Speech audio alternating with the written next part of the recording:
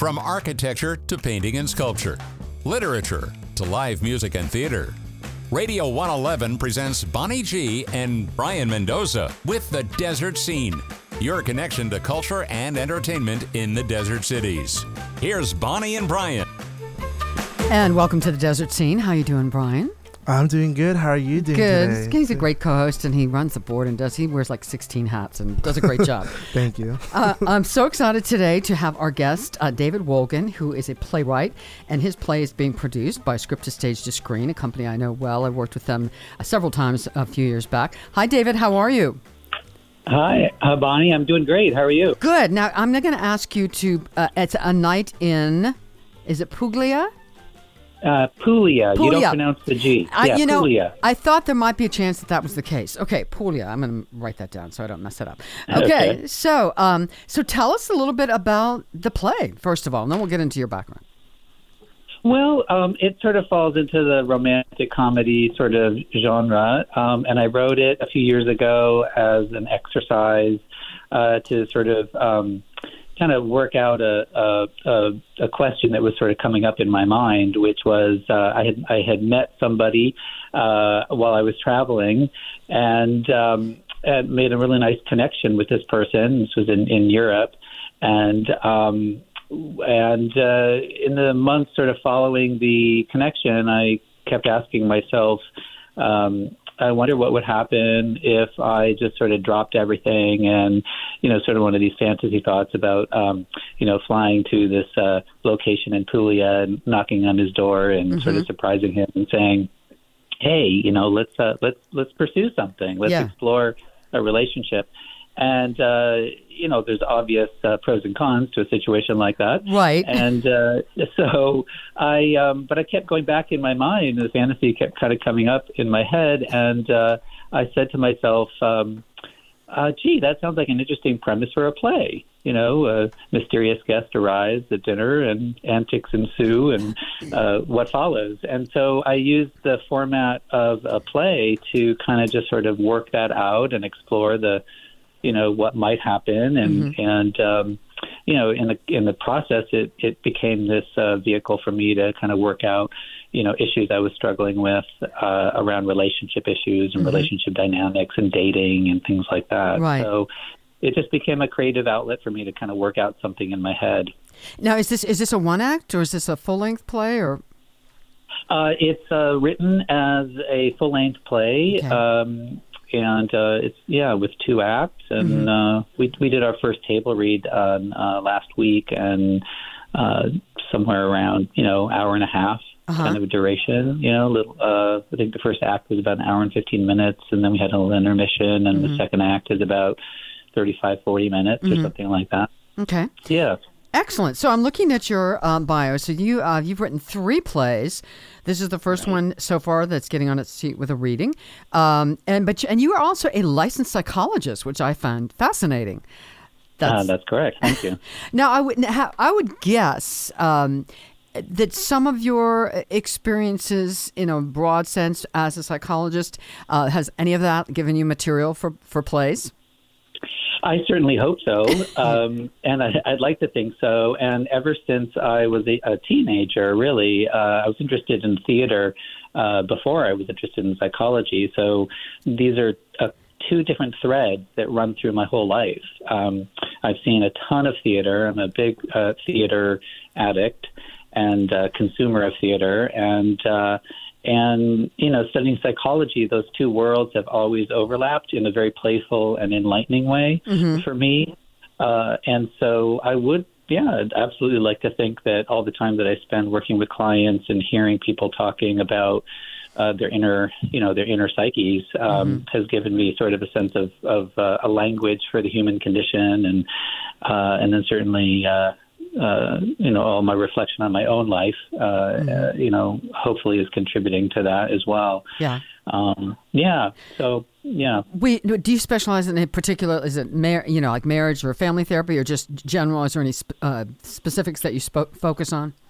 Yeah, I do. I sort of evolved into a trauma therapist. I got some training shortly out of graduate school in some approaches to work with trauma. I do a type of therapy called EMDR, which is very effective with trauma. So that sort of shaped my practice. I work with adults and some couples. I do a lot of relationship counseling and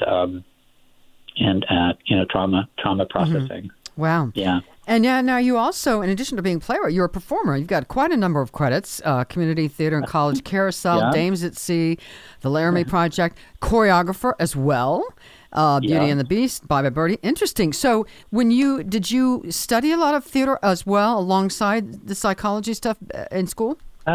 Yeah, mostly dance, actually. I around the time I was, a teenager getting interested in theater, I was also very interested in dance, involved with dance in high school and a little bit early in college. But I sort of my parents encouraged me to pursue an academic career, so I didn't really, explore the performing arts for a career per se, but it was always something that I kept alive somewhere in my life. And so, I've had an opportunity to choreograph a lot of shows, which allowed me to, a lot of those were high school productions. So I got to teach, a bunch of high school kids how to move, how to dance, and huge creative outlet. I've done social dancing throughout the years, and occasionally I currently take a dance class here once a week here in Palm Springs, and have my dancer friends, and I played the piano since I was a teenager, so I've got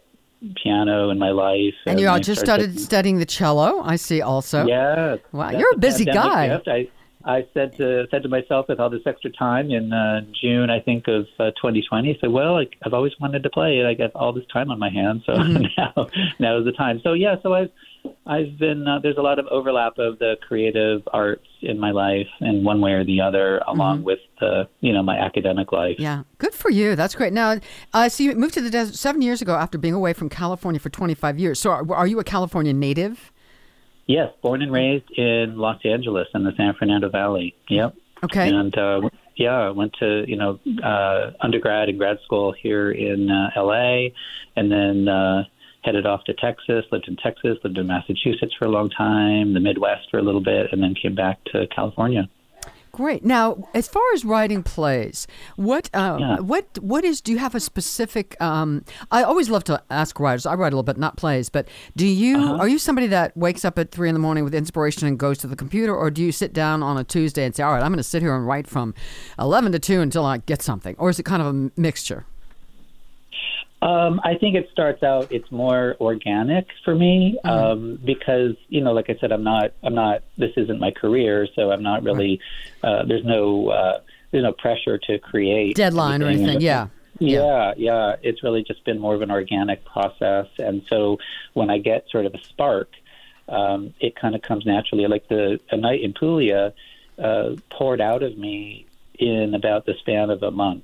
Once I got the idea, I just started visualizing these scenes, and within a week or two, I had a little patchwork of these different scenes and these snippets and ideas that I'd want to express, and then it slowly sort of took shape around these characters that just sort of came out of nowhere, to kind of create the right vehicle to get the message across. So, it's sort of an organic process. I've written music also, on the piano, and it's the same way. I don't force myself to do it, but sometimes I'll hear a melody or something, and it sort of writes itself. Right. Kind of. My co-host Brian has a question for you. I wanted to ask you, what is the most exciting thing about having this be about watching your play being performed? I wonder how that feels for you. Yeah, well, it's a duality of excitement and dread because there's, I'm sure it's sort of this is a broad brushstroke statement, but pretty much, anything that a playwright puts, on paper is an expression of his or her consciousness and experience. So there's 4 characters in this play, and they all represent different perspectives about relationships and love and loss and grief and vulnerability and intimacy. And those are the themes that the play deals with. And they're all aspects of myself in a way. So it's personal. You're kind of putting your personal stuff kind of up there. Yeah. Exactly, and that's sort of the dread part. Is like it's super exciting to think that this very private experience of writing this stuff and working it out, and fine tuning it, and editing it, honing it over time.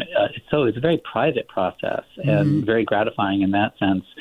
But so it's very exciting, and to just to be part of the Scripted Stage to Screen organization, and be part of this machine. It's like all these people putting in manpower and human power into making this happen.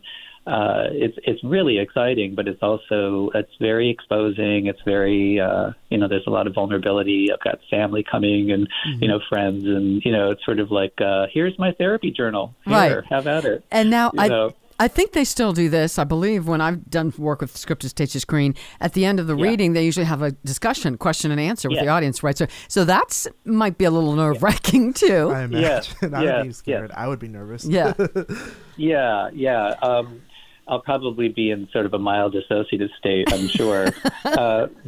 But no, that is planned for after each of the readings. So I'll have my clipboard and probably record it so that I can review comments and so on. But Brian, going back to your comment, at the table read on Monday, because the playwright is asked to show up just at the first table read to kind of give any general pointers and a roadmap for the actors. But then I sort of go away, and then the director, Hal O'Connell, is going to do his magic to pull it all together, and then I don't show up until the reading. But after the first reading, I came home, and just hearing it once, I was able to get.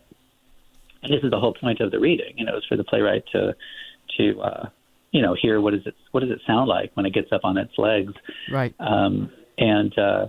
Already I could hear, oh, that speech is a little bit long. I need to cut that, or that's a little overkill here, or, oh, this is really sweet. I'm glad that this is, getting a laugh, or, that they're finding the comedy or the lightness of it, of a particular moment.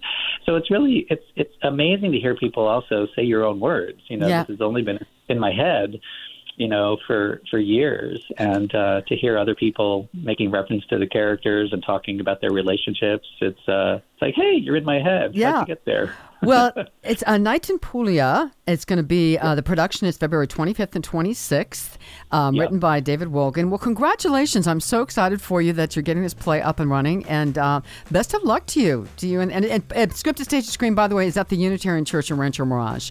That's correct. And people can get tickets. There still are tickets remaining. They're only $10 each, and they want to go to the website, and they can purchase them there. Yes, absolutely. Well, David, thank you so much for being here, and congratulations. Best of luck to you in the future. Thank you. Thank you for your time. All right, you're most welcome. All right, we'll see you guys all next time on The Desert Scene.